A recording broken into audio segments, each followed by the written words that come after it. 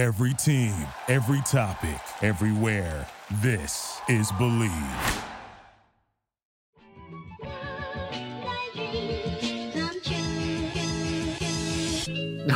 Oh, we're live. How exciting. You got to do the normal intro. Yeah, that's true, because it becomes an actual podcast. So if you're not live streaming, you just think I'm an idiot. But anyway, welcome into another edition of the JMU Sports News Podcast. I am Bennett Conlon. I'm joined by Jack Fitzpatrick. And we get to talk about a very exciting, some might say historic football game. Some might call it historic. Some might call it a drubbing. Some might call it pure domination. Some might call it the worst loss in Middle Tennessee's history. We'll call it historic, though. Some might call it not good enough. No first quarter points. So I mean, that's true. Something to work on. You just watched the game. I did just watch the game because you weren't able to watch it live. I just got that time machine that I've been saving up for, and what a thrill! But your reaction to the game was hilarious. Where you just like in the first quarter, you were like, "Oh, they've missed some deep ball." Like just seeing your reaction as you watched the game, like getting live tweets from it because we weren't able to tweet live on text each other live on Saturday. Yeah. It was kind of hilarious watching your reaction to the game. Yeah, and we'll dive into that soon. Do we want to do a 3-notch plug first? We got to do all things 3-notched. You hit us with the 3-notched breakdown. 3-notched, they're working with us this fall. It is our favorite brewery in Harrisonburg. They're also in Charlottesville and other locations in Virginia. But visit the Harrisonburg tap room. Sounds like they have some exciting stuff going on this week, which you can see on the bottom of the screen. They've got Oktoberfest beers starting Friday. Every Monday is a Minuteman Monday, so you can get $3 Minuteman pints. So I need to get to Harrisonburg on a Monday because I love those guys. And then Wednesday game nights, $5 flagship pints. So some cool weekly deals that they're running there. I'm sure we'll be there at some point, hopefully a couple times this fall. So check them out. Yeah, for sure. And as always, Bet Online is a proud sponsor of JMU Sports News Podcast. And Bet Online is the fastest and easiest way for you to wager on all of your favorite sports contests. Cannot get that word out. And events. With first-to-market odds and lines. Find reviews and news for every league, including Major League Baseball, NFL, NBA, NHL, combat sports, esports, and Bennett, even golf. Even golf. BetOnline continues to be the top online resource for all of your sports information, from live in-game betting, props, and futures. Head to BetOnline today or use your mobile device to join today and make your first sports bet. Use our promo code BELIEVE. That's promo code BLEAV50. It's right there at the bottom of the screen if you're watching the live stream. If you're listening to the podcast, it's not at the bottom of your screen. Use that promo code to receive your 50% welcome bonus on your first deposit. Bet Online, where the game starts. It's where the game starts, folks. Bada bing, bada boom, baby. And last but not least, we got to do our Patreon plug. Yep. Check us out on Patreon. We have slowly but surely adding a lot more content over there. Every single few days, we're adding stuff. We did all of our positional breakdowns last week. Today, up on the Patreon, went up the 2 major takeaways from Curt Cignetti's Tuesday's press conference. Normally, it's going to be 3 major takeaways, but this week, all of the focus was on Todd Centeio and what he did. So it was almost like pulling teeth. It was almost like pulling teeth to try and find 2. But we got 2 takeaways from that. We'll talk about it a little bit in this, but subscribe to our Patreon. Only $10 a month, and that's JMU Sports News on Patreon. Yes, sir. All right, so let's dive into it. 44-7 over Middle Tennessee. As you mentioned, I have just watched the game, so I've got some fresh takes for you. But I want to start with you. Hit me. They win this game in commanding fashion. The spread had gotten down to under a touchdown by the time the game had kicked off. Yep. Surprised by the level of domination? 100%. I remember talking about it every week, how we were like, I don't think this is going to be a blowout. I think at one point when the spread was 7.5, I was saying I'm all over Middle Tennessee because I thought JMU would win this game, but I thought it would be a lot closer. And that came through, I think, in our score predictions that we shared on the roundtable and a lot of other stuff that it's clear we both were wrong, but I was, I think, more wrong on it, where I thought the defense was going to get shredded and the offense was going to play a great game. I'm thoroughly shocked in the best way possible that JMU dominated in the way they did. You almost got a JMU score correct in your prediction. You had, what, 45-42? Yeah, I was just So off on the Middle Tennessee you were just a little prediction off on the other side. Yeah, exactly. Yeah. Yeah, I was certainly surprised. I think it was an impressive performance, maybe better than I expected on both sides. But I kind of the main thing that really jumped out was like, hey, they're way more athletic at what appears to be every position than Middle Tennessee, which surprised me a little bit. I sort of expected it to be less of an athleticism gap and less of a talent gap. Kind of starting with quarterback, like Centeio sort of looked like a beefier guy. No offense to Chase Cunningham, but he looked kind of like scrawny. Like it just, none of the positions looked like they were at the same level in terms of the athletes. Did you listen to Cignetti's press conference from yesterday? I listened. Yeah. Where he kept mentioning Centeio's weight, like with a smile. Yeah, he brought up the 220 a lot. And you just said Centeio looked like a big guy, and it just reminded me that Cignetti was so happy. Like every time he'd say 220, there'd just be this smile that crept onto his face. He also kind of took some digs in like the Tuesday presser, like minor digs, but he was like, when you play better teams and you can't do that kind of thing. It was like, he was like, I kind of expected it to be harder, which I think was something fans expected and probably Middle Tennessee fans too. But it just felt really easy throughout, even in the first quarter. So like in the first quarter, they had one drive. I think it was the drive where they ended up having the field goal blocked. But he had first drive of the game, yeah. Yeah, he had Thornton open. Centeio did for what would have been a touchdown. He missed him. He overthrew him. He had some passes early that he was missing, some reads he was missing. And obviously the blocked field goal was pretty sloppy. But they were making mistakes. And then they just, once they stopped making some of those mistakes, they started to score with a little more consistency. So I don't know, really from early on, they just looked like the better team, and it sort of exponentially, looked more like that as the game went on. They just sort of kept building and really turned what was a close game initially into kind of a beatdown. Were you surprised at all, though, by how dominant the defense was? I think at first, I especially thought they would struggle a little bit in the secondary. I really liked Jordan Swan. Like Jordan Swan at corner looked a lot faster than I assumed he was or thought he was from watching last year. He just looked like a better player. Surratt was really good, like really good. Yeah. Especially at punt returner. He did some really nice things, but like the secondary looked pretty fast, maybe faster than I expected, which was impressive. They were pretty sure with tackling. The linebackers, they talked about all that young talent. They were both really good. And then the defensive line, man, super impressed by the defensive line. I thought they were really good. They're deep, so they have a bunch of guys. But like the one play, it was the Isaac Ukwu sack that made all the highlight packages, where like they try to chop block him. He hurdles the guy and then chases down Cunningham. That was the sort of play that was like, I don't think Middle Tennessee has too many guys that can do that. And like the one guy that sort of killed for them was it Ferguson? It was like Jordan Ferguson or whatever. They're big defensive linemen. And like the one play that stood out from watching him is he got into sort of a shoving match with Zach Horton, a tight end who we'll get into at some point. And they're both going at it on this play that I was rewatching. And Ferguson takes like a big shove and like knocks his helmet off at the end of the play. And Horton didn't react. I thought they were going to get into like a fight. And Ferguson like reached out and gave him a knuckle bump. And I was like, if you're like star defensive lineman is like respecting your tight end for the battle they're going through, it's like not even offensive lineman he's going against. I was like, all right, they're doing something right here when you're listed as your second string tight end is taking on their all conference defensive end. And he's like giving him a knuckle bump as they get into this huge blocking battle. That was a moment that kind of stood out to me. Yeah, that was the defensive line itself was just mind-boggling to me on how much pressure they were able to get. Like the secondary, we've talked at length about the issues that the secondary has, that they're inexperienced, everything like that.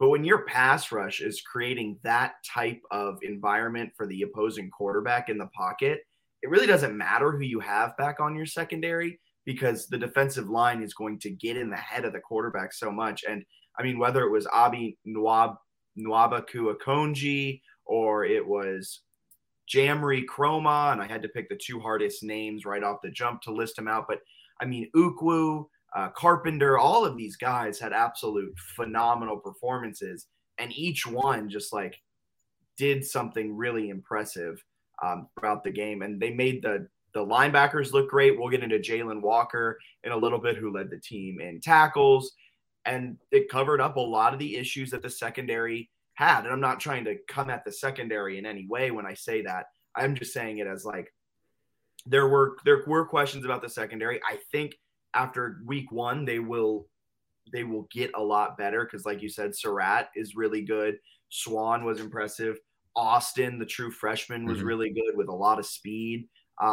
So I think they will come together and get better each week. But as long as the defensive line is playing so well, I don't know if it necessarily matters as Frank makes his opinion known on the secondary as well. Shout out to Dogs. Yeah, I was impressed with the defense in general. I thought they were better than I thought they were going to be. So they played really well. I think that's a good sign. Do we want to hit any more player shout outs? Are there any names that I think we hit a bunch of them? Yeah, we hit a bunch of them, but just real quick, I think we need to go through a few of them. Todd Centeio, historic debut. I think everyone talked about that one at length. What did you take away from Todd's performance? He's kind of like what we hoped he would be. We talked about like the speed and the mobility, and then the arm strength and the ability to be more efficient this year than he was at Colorado State. He's 9 touchdowns away from matching his passing touchdown total last year, and he's got 10 games to do it. So I like his chances after throwing 6 in the first one. He was awesome, and he ran really well, especially later in the game. But he had some early runs that were nice. But the one touchdown pass where he was like in the pocket, eluded a couple guys, kept his eyes downfield, and hit Thornton for like a 40-yard touchdown pass was unbelievably good, and one that really stood out, obviously, because it was a deep touchdown pass. But he made a couple moves in the pocket there. And I felt like in the first quarter, there were a couple times where he like didn't see anything. He was like, all right, I'm running. Where he seemed like kind of jittery early and nervous, even though he's an older guy. I think he tweeted today that it was like his 24th birthday or something. So he's an older guy, but I think he's still a little nervous in the first game and had some of those week one jitters. But as he settled down, it felt like he was more willing to scramble, but look to still throw the ball as opposed to just take off and run.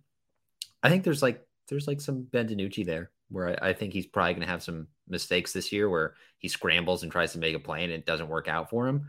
But he's also someone that I like having those skill sets with this coaching staff more than I did with like the Mike Houston, Donnie Kirkpatrick coaching staff. So I feel like they're going to make him efficient, even though he seems like he could have some of that like gunslinging ability.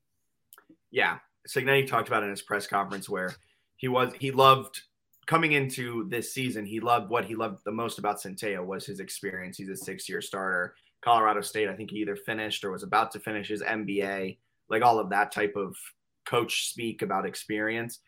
But then he did mention how in the beginning, especially the first quarter, especially the first couple of drives, he ran when he had open guys. He missed open guys. But then he settled down and you saw him absolutely tear apart that Middle Tennessee defense, 287 yards. As you see on the screen, 6 touchdowns, 64% completion percentage. Can I make a really, really brash thing? Can I say a really bold prediction that will probably bite me in the butt, but can I say it? Yes. Based off of that performance, and I expect it to just maintain, if not get a little bit better throughout the season as he gets more used to this offense and so on and so forth. Will he be the best quarterback since Vad Lee? I think he might. He's definitely got the skills to do some special things. When you say that he'll get better throughout the year, I assume you mean just in terms of how you view his performance. Yeah, I don't mean like statistically where every week he's going to add another touchdown. He's going to finish with 15 touchdowns in a game by the end of the week. What I mean is he'll be more consistent in the pocket. He'll feel more safe, I guess. The O-line will get better. They'll protect him better. He'll be more consistent. He'll be more accurate. He'll hit the passes he missed, and he'll be able to kind of be better, if that makes sense. Yeah, I'm excited to watch him play the rest of the season. I think it's the what maybe the biggest takeaway for me from this entire game is like I don't want to say it was like pessimism, but I had some questions and doubts about this season. Like I was like, I'm very excited that JMU's in the Sun Belt. I'm excited that the schedule is cool, but like they might win 4 games. And after watching that game, I'm much closer to thinking they're going to win like 9 games. Like I know that you shouldn't like, and we'll talk about this later, shouldn't totally put all this stock into one game. But there's this idea over the whole offseason that was like, oh, it's hard to transfer to the FBS. It's hard to, make that switch. It didn't feel that hard. Like that felt like an FCS game. They killed them. Like they were significantly better than them every single drive. Like there was no worry at any point during that game that they were going to lose. There's no worry really at any point that it was going to be like within a couple scores. Like the longer it went on, the more it was like, oh, they're just way better than them at like every position. So I don't know. It's one that like I watched it and all of the doubts that I had that like, oh, it could be hard and they're going to have some growing pains turned into like, they're probably going to lose some games because like the Sun Belt East is hard. There should not be a game the rest of the season that JMU isn't competitive in. Like Kurt Signay talked about not being down multiple scores. Like this team is good enough to not lose a game by double digits, in my opinion. Doesn't mean they won't, but like I think the talent on both sides, if they're reasonably healthy, especially at quarterback, they should have a chance in every game. Yeah, I agree. And you know what backs up that thought? This guy. Well, little graphic action here as we are live streaming for the first time. We're able to bring in outside statistics, outside graphics. This is from a really good guy on Twitter who does a lot of stats. You know his at name? It's like Stats O War or something. Yeah, I think that's it. But yeah, it's Stats essentially what the letter O War. And essentially what this graphic is saying is JMU was the 4th most dominant team this weekend. Yeah, it's a net success rate, which I assume just meshes offense and defense in terms of like each play, basically. And yeah, they're up there with like an Alabama blowout over Utah State. Mississippi State was really good against Memphis, and Minnesota, I think that's New Mexico State that they dominated. Yeah. So I mean, it's basically anyone who had a blowout looked really good. And JMU's up there with some pretty big names as kind of an elite level performance. Yeah, sure. They were awesome. I guess that brings us to our next point on this game. And you kind of sampled a little bit, think 9 games. What are the expectations now moving forward after dominating at such a high level? I don't think they'll actually win 9 games. I just feel like it's closer to that. You said it, 4. Though. You said it. That's true. I just feel like they're very good. And I also think we need to, like, at the same time, you kind of have to pump the brakes. Because, like, some JMU fans, I think, were getting, like, way too far on the other side, where it was like, which week is game day coming to campus? Or, like, a neighboring campus? Like, probably none of them. It doesn't, like, mean that they're this unstoppable force or anything like that, but they are a good football team that's playing really well. So they have some positives there. And the schedule is very hard, but it's also not like impossible. Like I think App State has legitimate defensive issues, which you saw when they gave up, 63 points to North Carolina. Like they scored 61, including 40 in the 4th quarter, because Carolina also stinks on defense. But App State gave up a gazillion points in their bowl game. They just gave up a bunch of points. So like Norfolk State's obviously a win. Texas State, I think they got blown out by Nevada, like blown out by a really bad Nevada team. It was like 42-14. So they're not good, and it's at home. That's essentially like a cupcake. So they should at least be 3-1 after those, even if they lose to Appalachian State. I think they can be competitive. Arkansas State's like a 50-point underdog. It's not actually that far. It's like 44 against Ohio State. Like they're fine. They're whatever. They're not like great. So neither of those West teams are that scary. Georgia Southern's going to get blown out by Nebraska probably this weekend. They're fine, but they're also transitioning from a triple option, which worked really well in week 1. I think they're playing an FCS team though. You got Marshall, which I do think Marshall's a pretty good team, so that'll be tough. But again, at home, where JMU's been fantastic over the years, that game is winnable. Louisville got trashed by Syracuse, 31-7 by Syracuse, Jack. Syracuse. They suck at football. Like, they're known for being bad at football. They added some UVA coaches who I'm pretty high on, so that's pretty cool. Good group of people there. Their offense might be better. Their running back's weak, but like Syracuse is not supposed to be good. Isn't So maybe Louisville with Louisville Malik sucks. Cunningham too? Yeah, he didn't do anything. His stats were not great. He was like 16 to 22 or something. Isn't He he? had a couple of picks. He's supposed to be like an NFL caliber, like top 5 QB, right? He's very good. I worry the program is maybe slightly a dumpster fire. So I don't know. Maybe they'll turn things around, but that game is like way less scary than it was. ODU, we can get into. I think Preston had this question. We can get into Preston Adams' question now, which was ODU Virginia Tech, and if ODU is actually good or if Virginia Tech is that bad. ODU won 20 to 17 in like a nail biter, even though Virginia Tech turned the ball over 5 times. So I think Virginia Tech kind of sucks, and ODU is not actually that good, but I think Virginia Tech sucks. So anyway, that game I don't think is impossible to win. And then Georgia State actually thinks to be pretty good, and Coastals look pretty solid in the early going. So it's not, there's not like a bunch of gimme games on here, but there also are games where like a week ago, I thought they might lose by like 10 plus. And now I'm like, oh, they could win that game. Okay. I was impressed. I'm still thinking this team's around a 5-win team. Like the Middle Tennessee, that win made me feel really good, but still looking at the schedule, you're like, okay, so they're probably going to be 4-1 going into like that gauntlet. And still looking at it, like it's still an ACC school on the road. You're still going to have to either beat Marshall or Coastal or who's the other team? Georgia State, ODU, or the other two at the end. Georgia State or ODU, who just beat Tech. Like, I think it's still going to be tough, but I feel a lot better where the program's at, where I don't think they're going to get blown out by App anymore. I think they're going to be competitive against App State, but I think it's still going to be tough for them to pull out 5 or 6, 7, 8 wins type of thing. Because I think they're going to be an underdog in most of the games they play for the rest of the season. I don't. Okay. I think they're going to be like it depends on the games. I think some like App State, they're an underdog. I could see them being favored though in 4 of their next 5. I'll say this. I think they're favored in Texas State, Arkansas State. I think they should be favored against Georgia Southern. I don't think Georgia Southern's good. That's true. Okay, so they'll be favored in 3. Do you think they're favored in Marshall? They could be 5-1. If they're 5-1 going into that homecoming game, that place is going to be bananas.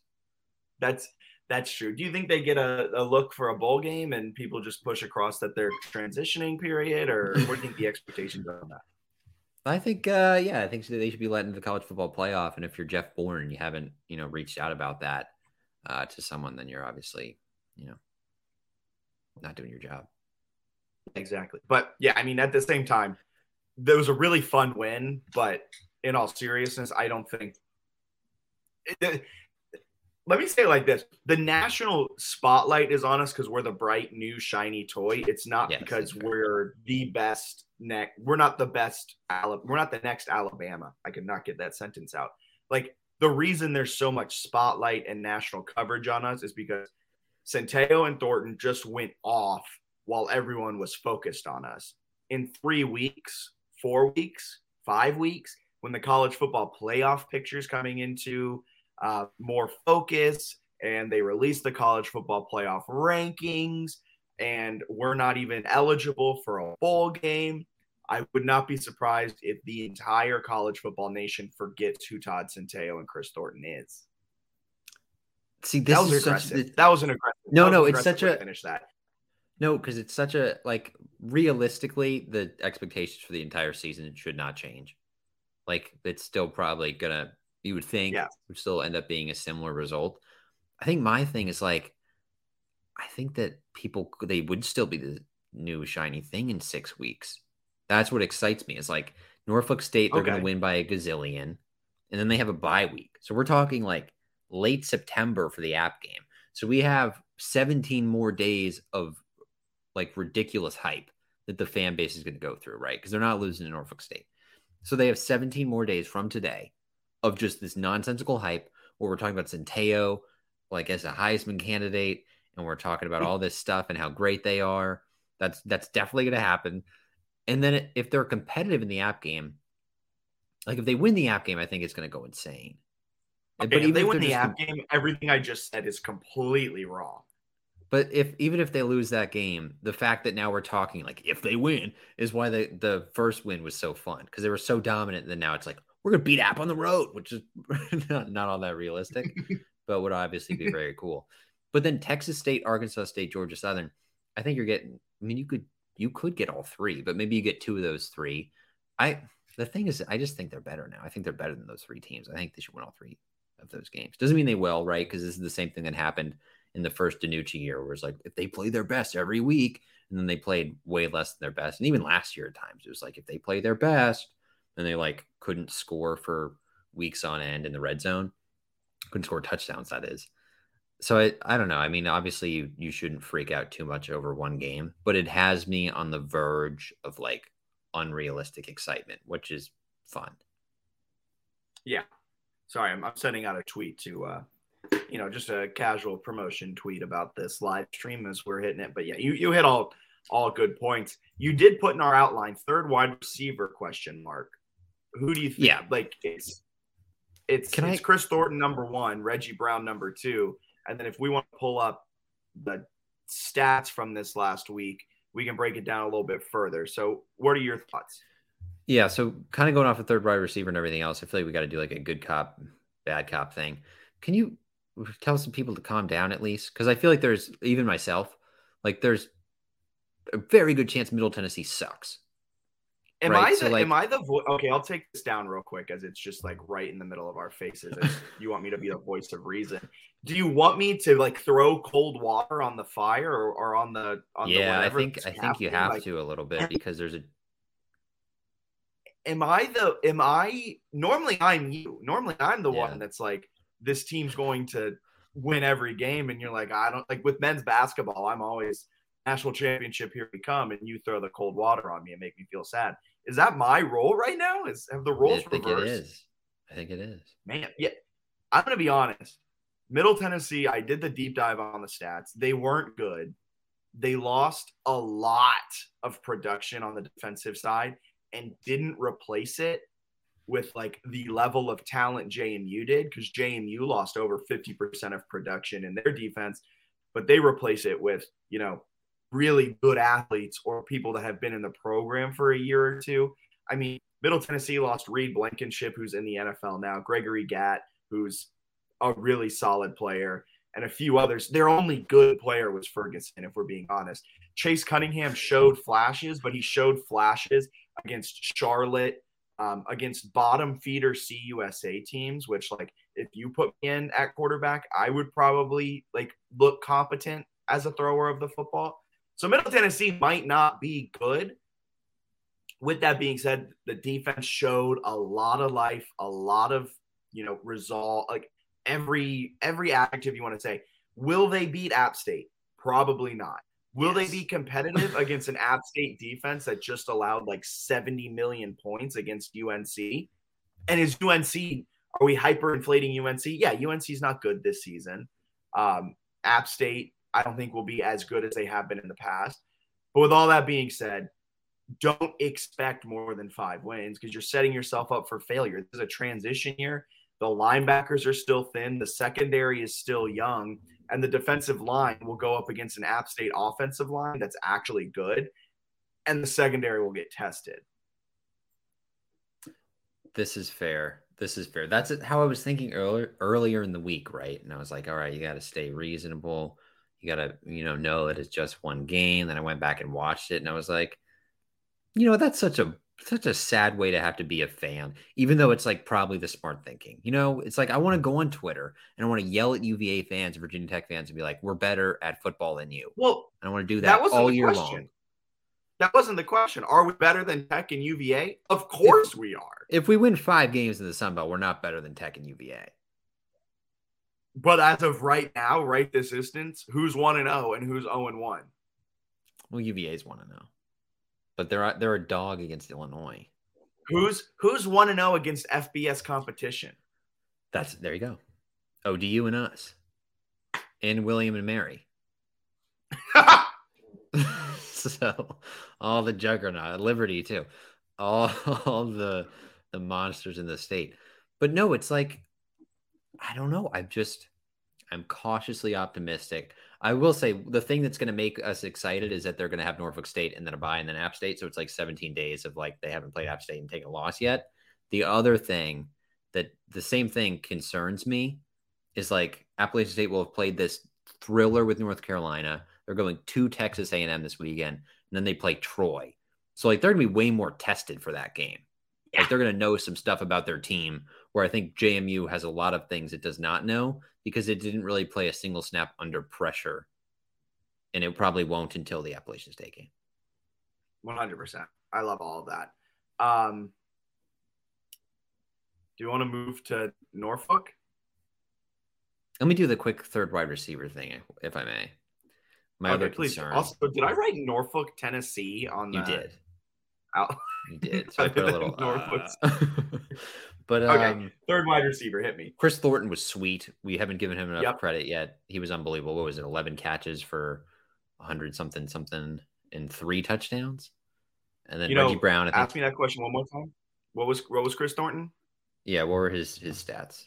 Oh, 11 catches, 145 yards, 3 touchdowns. They kind of missed him on a couple where he could have had more. He was just not someone they were capable of covering even a little bit. There was one play early in the game where Centeo threw it, and he threw it directly in front of a safety throw. I don't know if you remember this one, but he was showing a lot of trust in Thornton here. The safety just like kept drifting back. Thornton comes in front and snags it with his hands and like rips it away. And the safety was like beating himself up after the play. Pretty incredible. That he basically threw it directly to a safety who, if Thornton doesn't come in and grab it, intercepts it. And this guy made no effort to get the ball. And Thornton went in and like snagged it and ran away with it. So he was a killer. Reggie Brown was sweet. Nobody else caught the football, really. Ravenel had 2 for 15 and a touchdown. The touchdown was late in the 4th. Terrence Green had 1 catch for 10 yards. A couple of running backs got involved. But, like, I don't know. That's like a wide receiver 3 is probably a good thing at some point, especially when you like play a good team and they can put a few more bodies maybe over on Thornton's side. Can I push back on that, though? Yeah. Did they need a wide receiver 3 in that game? Like, you were probably killing him with Thornton. Yeah. Probably not. And they probably didn't need a wide receiver 3 all of last season. It would just be fun to see someone step up. I think Ravenel is actually a guy who could step in, even Terrence Green. So they think they have them, which is a fair point. Yeah. But it was fascinating to watch the game back and just be like, oh, they just said, we're going to run the ball or we're going to throw it to Chris Thornton and Reggie Brown every single play. Middle Tennessee was like, well, we've got nothing. Well, it was fun while it lasted, guys. Good job. Yeah, we did our best. If only we had seen this Thornton guy on film. But they didn't. Yeah. Should we break down Norfolk State? As Kurt Signetti says, there's a test every week, Jack.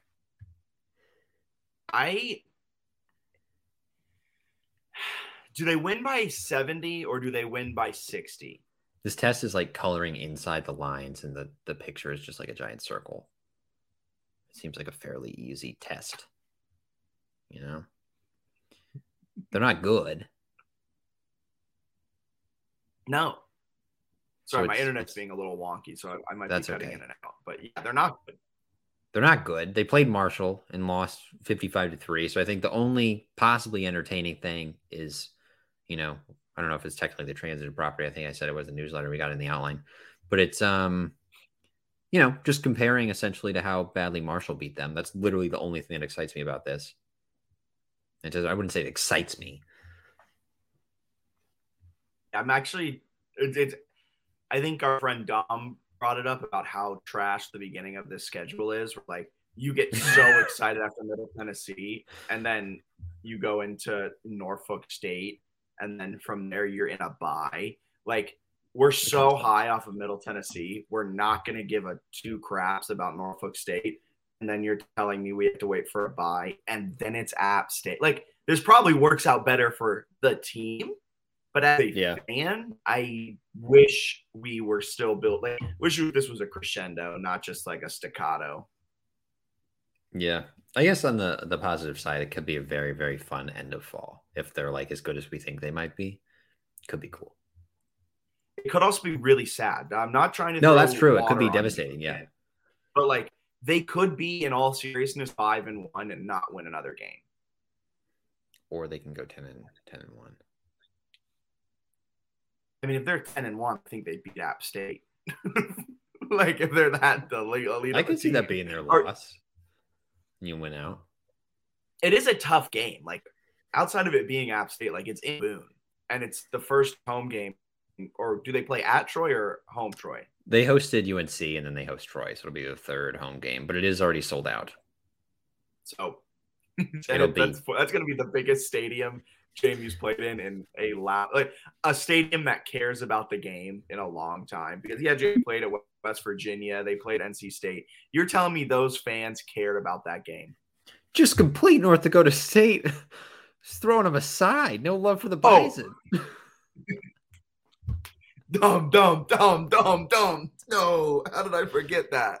I'm so sorry. I kind of like that, though, because we have officially announced ourselves as anti-FCS in this podcast now. we disregard anything FCS.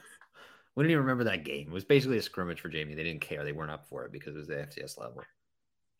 Yeah, that's why we throw a pick on the 2-yard line against North Dakota State in the final minutes again. Yeah, is there anything – I didn't even bother doing a stat breakdown because we have stats, like advanced stats we pull from like SP Plus, the ESPN FPI, things like that for all of our FBS teams. I didn't even bother doing one for Norfolk State. You know why? Because the stats aren't there. FBS doesn't have stats. Norfolk State's not good. Yeah. I think SP Plus, they do like their little projected margins. I want to say Bill Connolly over at ESPN had JMU, and I think this is similar to like the line. It's anywhere between like 35 points and 40 points. So they're favored by like 5-ish touchdowns, which makes sense. Although I think they should be favored by more. I think that's probably a little low. Time.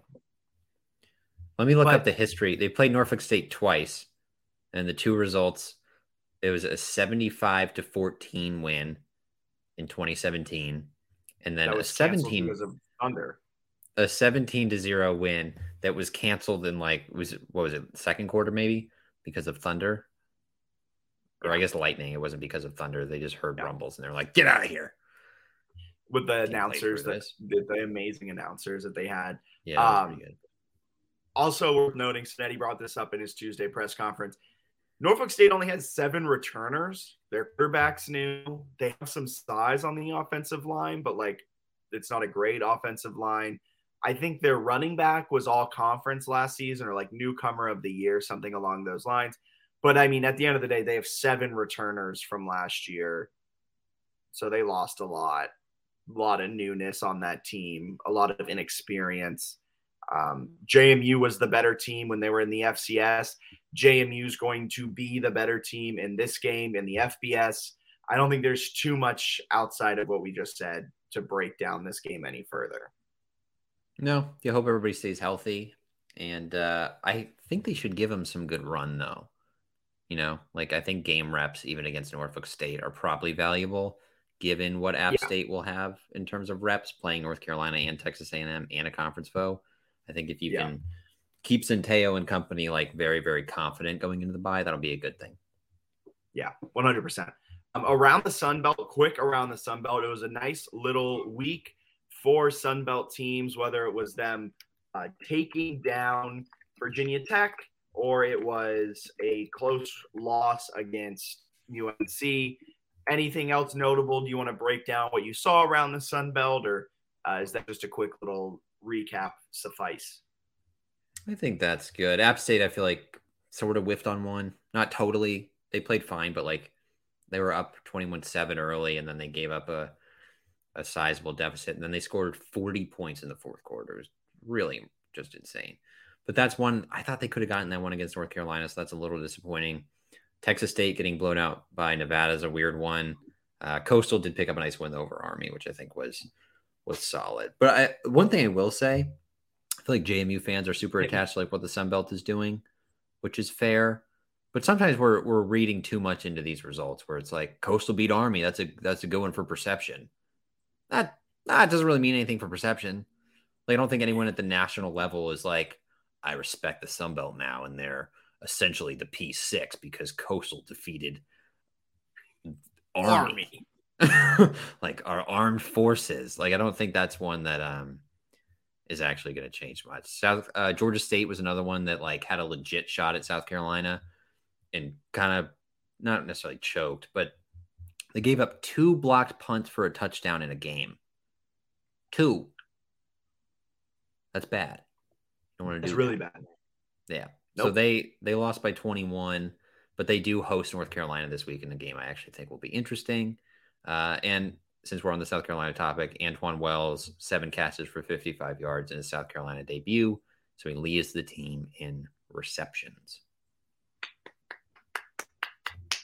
Spencer Rattler also had some rave reviews about Antoine Wells as well, saying we need to get him the ball more. So that's pretty cool. That is pretty cool. Also funny to think of the fact that they were in the FCS level with Antoine Wells and Chris Thornton after what they both did this weekend. Like, that's just a stupid duo. And we were asking for a wide receiver 3 last season. They didn't even need a wide receiver 2, but they had one. Yeah, they were loaded. This is actually a really good topic real quick. Power 5s traveling to Group of 5 teams. Some talk on Twitter about how Power 5 shouldn't do it. It's bad for them. And I think it throws out the entire thought process or the entire thinking towards this is great for Group of 5s. This is great for local rivalries. This is great for all things like that. While it might not enhance a Power 5's overall resume, at the same time, if UNC, who's not a playoff team by any stretch of the imagination, if UNC went to Boone, they went to Boone and they picked up a tough road win, that helps a majority of Power 5's resumes. It was interesting because it was mostly geared at the ACC because there's this idea that the ACC can still somehow catch up to the Big Ten and SEC, which is just remarkably dumb. But anyway, that's an idea that like is still out there, I guess. Shane Metland made a really good point. He tweeted that like it's not always financially doable for some of those ACC teams, like to schedule, like to just buy G5 teams at home. So you can do a 2-for-1 where you have 2 home against the, Sun Belt team, and then you have 1 on the road. Some of it in North Carolina, I believe the state politicians either strongly encouraged and or mandated some of these games, like NC State at ECU. So there was like state politics playing a role, which is sweet. It'd be kind of funny if Virginia politicians did a similar thing. But like Virginia Tech going to ODU, there's this idea that like they shouldn't do that because they need to save face for the conference. Just don't suck at football. Like, don't throw 4 interceptions and give away a fumble and play horribly, and then you wouldn't have any perception issues. Someone who was in my reply is like, oh, I don't know about this because like people give Alabama credit for beating cupcakes. No, they give Alabama credit because they're better than everyone else, and like every player on their team is an NFL draft pick. And they don't just beat cupcakes; they demolish cupcakes. Like, it's like UNC had the opportunity to demolish App State, but UNC didn't demolish App State. They were in a close one. And you know what that means? UNC is not a college football playoff team. Alabama is, because if Alabama played App State, they would have won by 40. But they shouldn't go there. It's like, maybe their defense shouldn't allow 40 points in a quarter if you want national perception to respect you. There's this like idea that you can just like wiggle your way into perception. And it's like, no, like Alabama and Georgia are better than everyone. It's not because of talking heads on ESPN. Georgia beat Oregon by like 50. Like, who in the ACC is doing that? Is it North Carolina? No. It's not Clemson. No one's doing it because the league's not that good. They're like the middle of the ACC and borderline sometimes the top is on par with like the top of the Sun Belt. Like, I feel like that's what we learned. North Carolina is a middling ACC team, and they were in a battle with Appalachian State. because the teams are equally good at football. Like that's Yes. like ODU, I think, is worse than Virginia Tech and just got some fortunate turnover luck. But like Virginia Tech, play better if you want that to not be the result. Like just play better. South Carolina beat Georgia State. It was at South Carolina, sure, but like they won the game and they blocked 2 punts and won the game. They did what they needed to do to win. Like you can come up with all these excuses of like, well, the ACC needs to get up with the SEC. The way to do that is not to not schedule road games at G5s. It's to be better at football. I don't know. It was really annoying. And it was also just like this weird, felt like kind of condescending thing where it's like, why would the ACC even consider playing some trash like Appalachian State? It's like, because Appalachian State's like an equally good team. Why would NC State go to East Carolina? It's like, I mean, they should have lost because they're not that much better than it. Like, NC State's not a playoff team. Like, ACC network people will probably tell you on some shows, like throughout the season, if NC State keeps winning, that NC State is like a playoff contender. And it's a lie. Don't believe them because it's stupid. Like, if anyone is, it's Clemson. It's just so annoying. Like the stuff where it's like, oh, you can't schedule them. You shouldn't schedule them because we're above them. It's like, I don't think you understand when like the power leagues form, you will be more on par if you're North Carolina football with Appalachian State than you will be with Ohio State. Like it's already the case. You're not competing with them because you're not good. These soapboxes are some of my favorite things in the world. It's just irritating, you know? It's also fun, like for all the people in the region. Yeah. It's also fun for the kids at App State and ECU who get to go to this game. Like, if there was FCS, so it never would have happened. But like, say JMU was FBS when we were there, and Tech came into town. Right. That would be so fun. And I think people just miss the human aspect of sports too. Like, not only does this help the students, this helps the local economy. This gets everyone up. It breathes fresh air into these programs.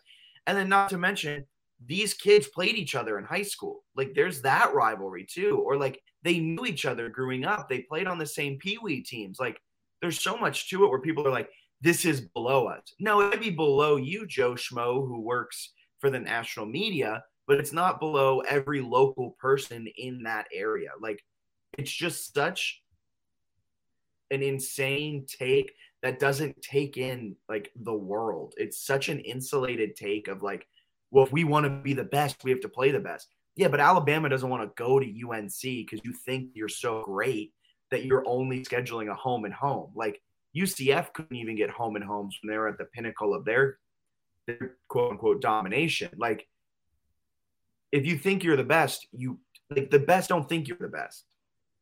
You got to play who you can play and make it fun. Why do you like college football? There's a question I'll ask you.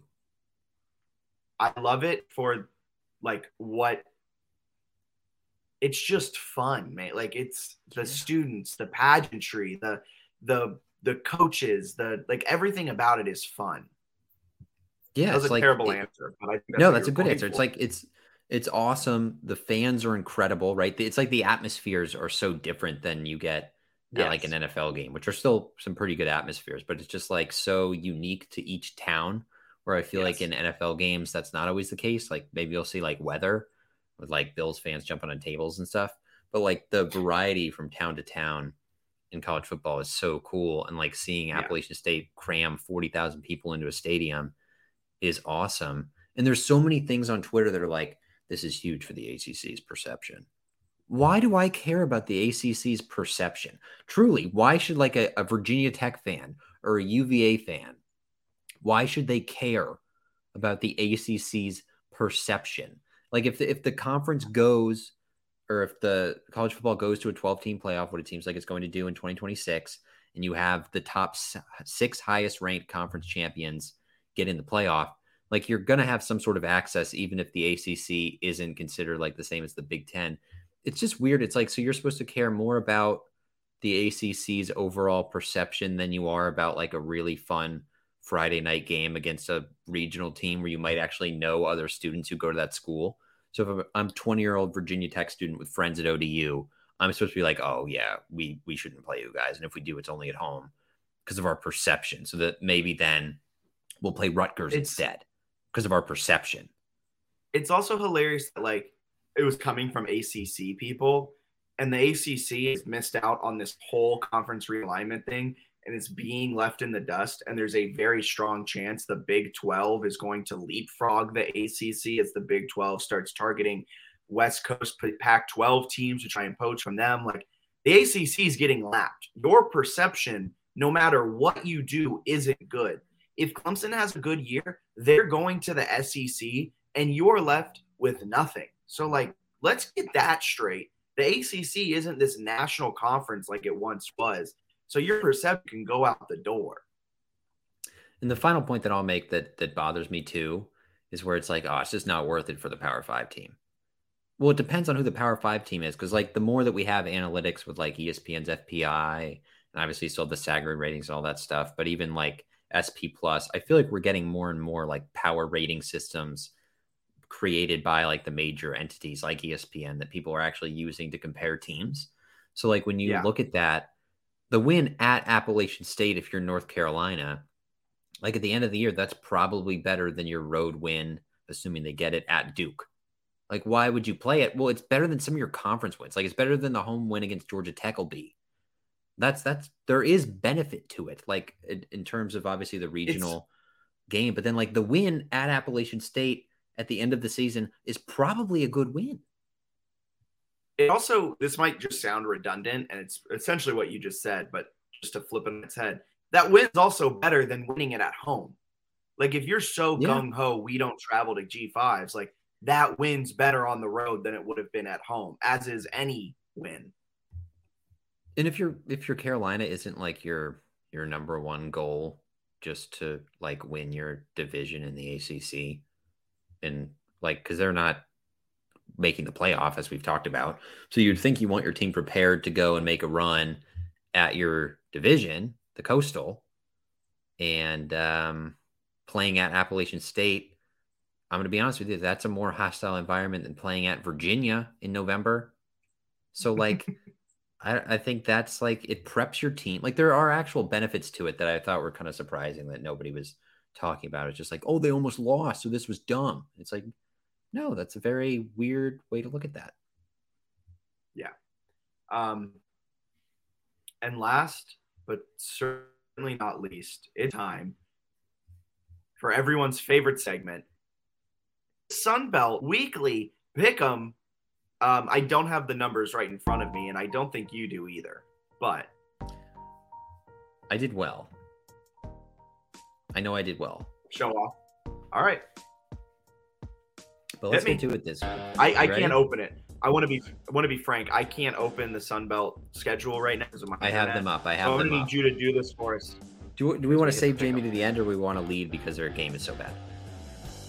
Let's lead with JMU. Okay, JMU Norfolk State, Saturday, 4 o'clock on ESPN3, which is different than ESPN Plus. So, who you got? You need a cable subscription to watch this game. You need a cable subscription to watch JMU win this one 75-7. 75-7. I'll say they win it 59-10, which I think is what I put in the newsletter and hopefully matches with what I said. But also, if you have like an internet thing, I believe YouTube TV is like a partner with them, which I have, and I would be able to get ESPN3. So it's like cable plus those things as well. All right. Yep. Arkansas State, Ohio State. Arkansas State, Ohio State. Give me the Buckeyes. Yeah, I will tell you on that. The spread right now is 44.5 points. So I would odds makers like the Buckeyes. State. Yeah, they're the Ohio favorite. State even with the point. Yeah, of course they're the favorite. Southern Miss plays at Miami. Southern Miss had a heartbreaking loss at Liberty. I thought they were going to win that one, end up losing in overtime. But they're playing out Miami. That's a big one. I'm going to go Miami. I've bought into the Miami hype. I think with NIL and everything, they're going to be a national contender here soon. I like what Mario Cristobal did at Oregon. He beat Ohio State. People forget. Oregon beat Ohio State at the beginning last year. This year, Oregon got absolutely mollywopped in week one. Post Cristobal. Cristobal basketball is going to do good things in Miami. It's going to start with it. Will not start. Pick up the win this week.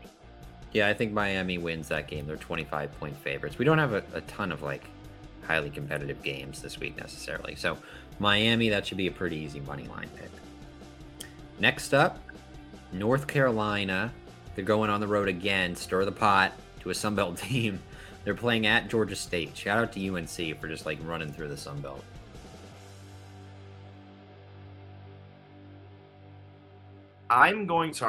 You were breaking in and out. My internet is really on its last leg here. I'm going to go Georgia State takes down UNC. UNC's defense is so bad. Dude, I love this pick. I'm also taking Georgia State, 7.5-point underdogs. Hammer that spread. 2 blocked punts against South Carolina. I could not think of an easier thing to fix. It's like a week to fix punt protection. That's perfect. They can do that. They ran for 200 yards against South Carolina. They held South Carolina to 79 rushing yards. They picked off Spencer Rattler twice. So I love them in this one. I think Carolina's probably worse than North Carolina's probably worse than South Carolina at the end of the day. So I think Georgia State at home as well. They upset the Tar Heels, pick up this win, and ACC fans are like, why would they go there? All right. Love it. We got another huge showdown. Yep. South Alabama at Central Michigan. Central Michigan is a 5-point favorite. Central Michigan. That's a good question. I think South Alabama could be fun this year. So I'm going to say South Alabama goes on the road and picks up a win. All right. Next up.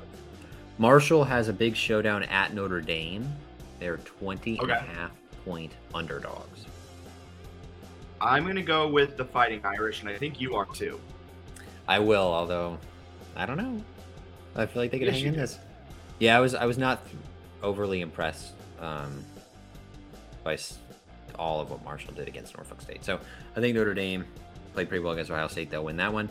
All right, Appalachian State on the road at Texas A&M, 19.5-point dogs. A&M with ease. A&M's a national title dark horse. People are talking about them. Jimbo Fisher's really good. They're a really good program. App State just allowed 60-plus points against UNC. Give me A&M. Yeah, worried about App State's defense. I like A&M there as well. We got some snoozers the rest of the way, so I'll save a couple of the fun ones for the end. So Gardner-Webb, Coastal Carolina. Coastal. Yes, Coastal. Eastern Michigan at Louisiana. Eastern Louisiana. Michigan.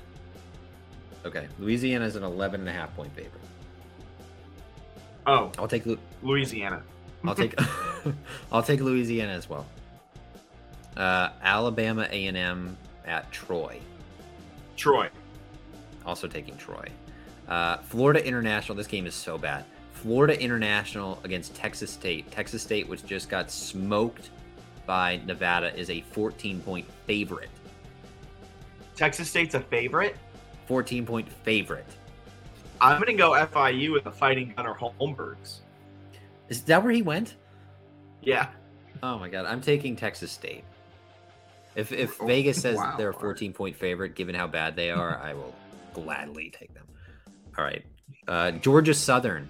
Clay Helton in the Fighting Georgia Southern boys. Go to Nebraska. Kind of a crappy Nebraska team, but they are 23.5-point dogs. So Nebraska, hear me out, lost week 0 in Ireland, set themselves up for the ultimate trap game. I was all over North Dakota, like plus 35. North Dakota didn't win, of course, but they covered that with ease. Nebraska looked lackluster. Give me Nebraska to win, but I'm taking the points. Not Nebraska. I forgot who they're playing, so. Georgia Southern. Yeah, Nebraska looks like crap, but I'll take Nebraska to win. I don't think they're. I don't know. Scott Frost, if they lose this game, is like immediately out of a job. So I'll say that they win. Yeah. And then we have Nichols versus UL Monroe. I'm gonna go with the FCS upset here. No, I'm not. I'll take UL Monroe. What a horrible game. That's disgusting. And last one that I've saved for us as a somewhat exciting game. I should have saved some of the others. But ODU is playing at East Carolina. Mike Houston. They should have beaten NC State, but they didn't have a competent kicker. So they lose that one. But ECU is a 12.5-point favorite over the Monarchs, who just beat Virginia Tech. I'm going to go ECU because I think they're trending upwards. They had a really good showing against NC State. If it wasn't for the missed field goal, who knows, or missed extra point, I should say, who knows how that game finishes.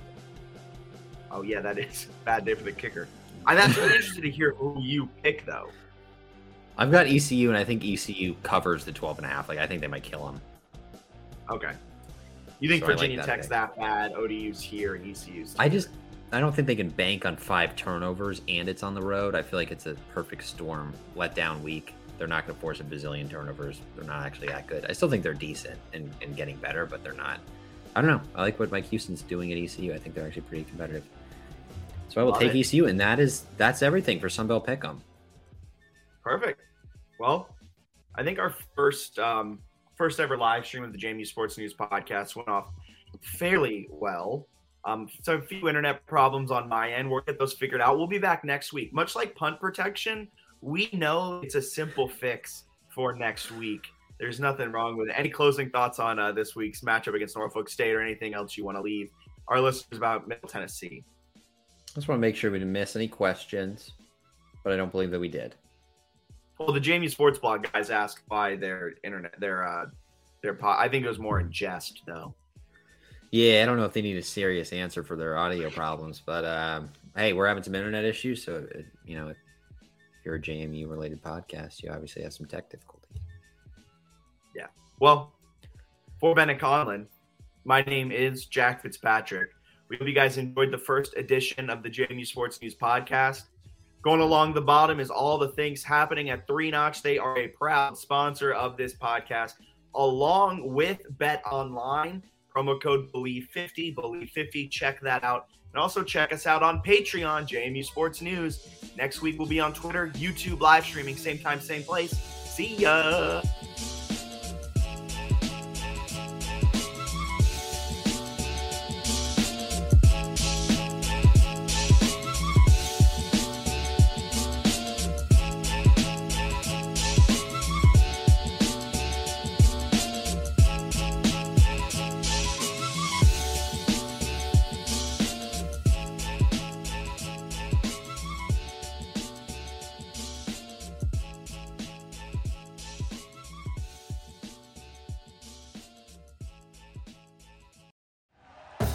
Thank you for listening to Believe. You can show support to your host by subscribing to the show and giving us a 5-star rating on your preferred platform. Check us out at Believe.com and search for BLEAV on YouTube.